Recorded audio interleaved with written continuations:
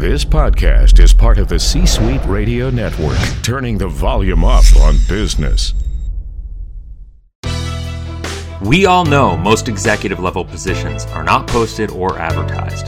So the big question is this: if those 100K plus jobs are not posted or advertised, how do you go about your job search in a way so you can find the right companies, connect with the right people, and land your next ideal opportunity as quickly as possible and without compromise?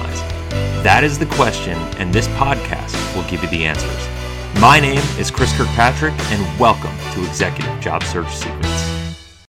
Hi, my name is Chris Kirkpatrick, and welcome to the Executive Job Search Secrets podcast. And for this episode, we're going to talk about questions to ask yourself as you develop out your brand. Ultimately, the job that you are targeting, the positions, the types of roles that you're targeting are going to be based on your ability to solve problems for those organizations. At least if you want to maximize your role, your impact, your compensation, everything across the board, you need to make sure that your brand is clearly articulated, and ultimately you as a product in the marketplace and what your brand is and how you can help solve those problems is going to be based on what your skill sets are, what problems you solve, and the types of organizations you are targeting to solve those problems for them. So your clarity around your brand and the questions that you ask yourself will have a serious impact on the types of organizations you target and how you go about your search and sell yourself in this process. So I'm just going to list off, and this is going to be a very, very quick episode because I want to list off some questions, and I want you, if you want to go through this exercise effectively, I know a lot of times when people are listening to podcasts, they're driving or they're on the move. If you're not in a place you can do this, I would really encourage you to come back to this episode another time, listen to it again, list out these questions, and really ask yourself, what are you selling? What problems do you solve? And I'm going to go through these questions and list them out and really think about, with a serious level of intention, what focus areas you have.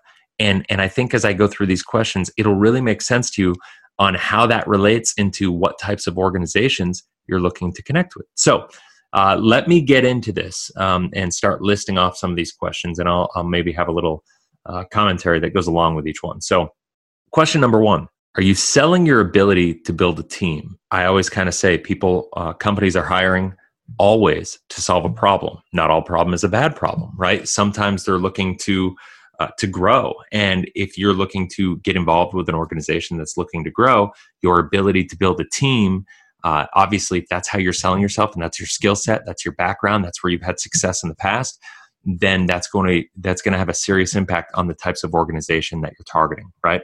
Are you selling your ability to double sales for an organization?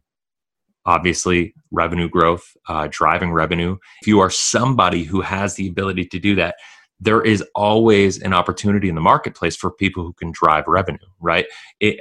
Like I said, if you look at this as not you're looking for a job, but you are looking to position yourself as an investment in the marketplace, well, as an investment, any company that would be more than happy to invest in anybody that can double sales volume, right? Because there's a very clear quantifiable result there, right?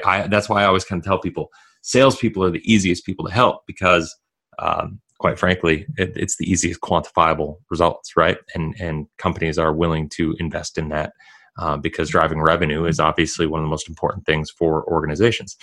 Are you selling your ability to rein in costs, right? You can either make more money by selling more, or you can be more efficient and rein in costs. And there are a lot of people who focus on that. Are you selling your ability to reorganize or streamline a department, division, or a company? Are you selling your ability to increase profitability? Are you selling your ability to implement new technology? Are you selling your ability to open up locations or operations in new cities or countries for companies, right? Those are all different things, but you can see based on the questions and your answers to those. I mean, if the answer is no, okay, that's fine, but move on. Focus on the elements that the areas you are selling yourself in. But you can see how if you answered yes to any of those questions, well, then guess what? That's going to have a serious impact on the companies that you're targeting, right? Are you selling your ability to create better communication and cooperation between divisions? Are you selling your ability to improve their core business, to expand into new markets, to create new product lines? What is it? Because remember, ultimately, what you are selling is your ability to solve the company's problems, even the problems they don't know that they have, right? Your ability to do this is, yes, you need to lead with passion. You need to make sure you're proficient with your marketing of you in the marketplace once you figure all this out. But your ability to identify problems and communicate those problems to individuals that they don't even necessarily know that they have, and come up a list and come up with the solutions and communicate those solutions, then that's going to be what has a huge impact in your success rate. Now, what I suggest to people is that they come up with a list of 3 to 4 core competencies that you have successfully demonstrated in your past and that you enjoy using, that are fulfilling to you. Because if you could do that, then you can have clarity around your brand, and that will help you, at least at the beginning, start building out your brand, and that will have a great positive impact in how you build out your marketing tools. So anyway, I hope that helps. If you have any questions, I'd really encourage you. You can actually go to careernextagency.com. And if you opt in there and kind of go through that process, we actually have a brand development worksheet that actually can help you. It's a pretty elaborate document that will help you gain a lot of clarity into your brand and just help you build everything out. And it's kind of my gift to you. So feel free to go to careernextagency.com, opt in. You can get that and go from there. But until next time, I hope you go out and crush it. Have a blessed, inspirational day, and I'll see you on the next podcast.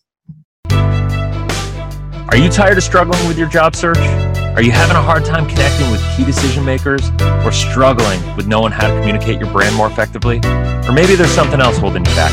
Either way, our team is here to help and would love to give you a free 30-minute consult to hear about what you're doing, what you're looking for, and give you some advice on how to get there more effectively.